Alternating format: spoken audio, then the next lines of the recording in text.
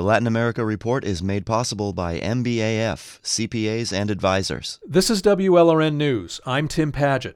As it was for the rest of the world, COVID-19 was overwhelmingly the top story of 2020 in Latin America and the Caribbean, and the most tragic. Brazil alone has recorded the world's second highest number of COVID deaths. From human rights struggles to hurricane devastation, 2020 heaped enough on top of the pandemic to make this an even more stressful year for Latin America.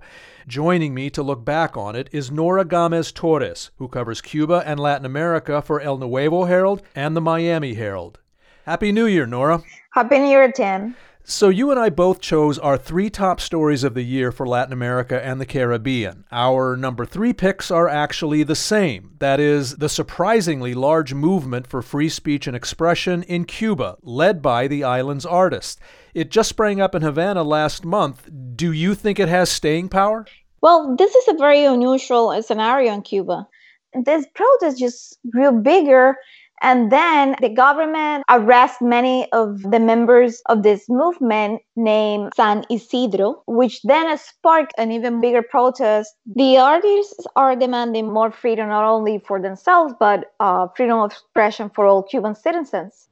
So, I mean, yes, it's definitely going to be more difficult for the government to contain all this, especially because there's a new reality, and it's the fact that, Cuban citizens, they finally have access to internet. Right. Social media is a very big part of this. Exactly. Since 2018, they have been providing internet on cell phones, which has changed the game completely.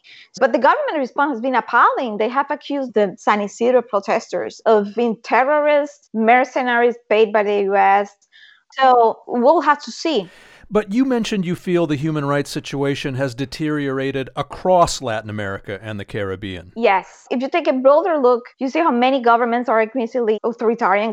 Haiti's president, for example, has been ruling by decree since the beginning of the year, rejecting calls for a new election and created a new secret police.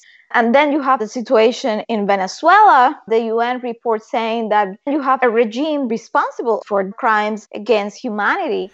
Which brings us to your number two story in Latin America and the Caribbean this year, the failure of President Trump's Venezuela policy, his campaign to bring down the regime of authoritarian socialist President Nicolás Maduro in favor of opposition leader Juan Guaidó.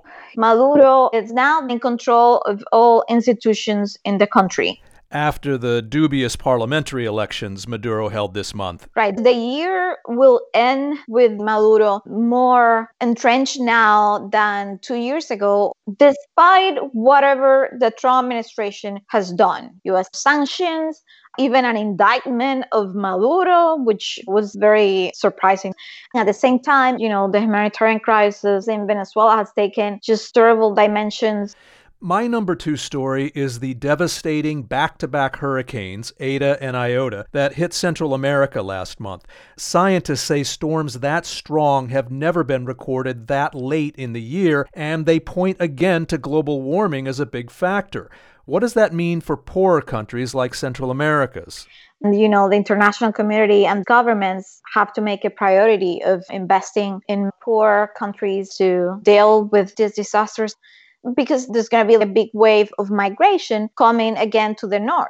This is going to impact the U.S.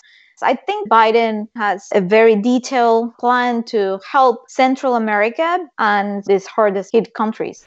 And of course, our number one story in Latin America and the Caribbean this year was the COVID-19 pandemic. The region has only 1/12 of the world's population, but it's had 1/3 of the world's coronavirus deaths. The U.S. has certainly been a bad model of pandemic leadership, but Latin America isn't much better. Brazil's largest newspaper this month called President Jair Bolsonaro's dismissal of COVID-19 homicidally negligent. You see how populist leaders can make things worse by publicly underestimating the virus, disregarding science, or claiming that masks are not indispensable, like Mexican President López Obrador recently said. The mortality rate is also very high in Mexico. It's just horrible everywhere you look. Even so, feliz año, Nora. Feliz año nuevo. Nora Gomez-Torres is a reporter for El Nuevo Herald and the Miami Herald. I'm Tim Padgett in Miami. The Latin America Report is made possible by MBAF, CPAs and advisors.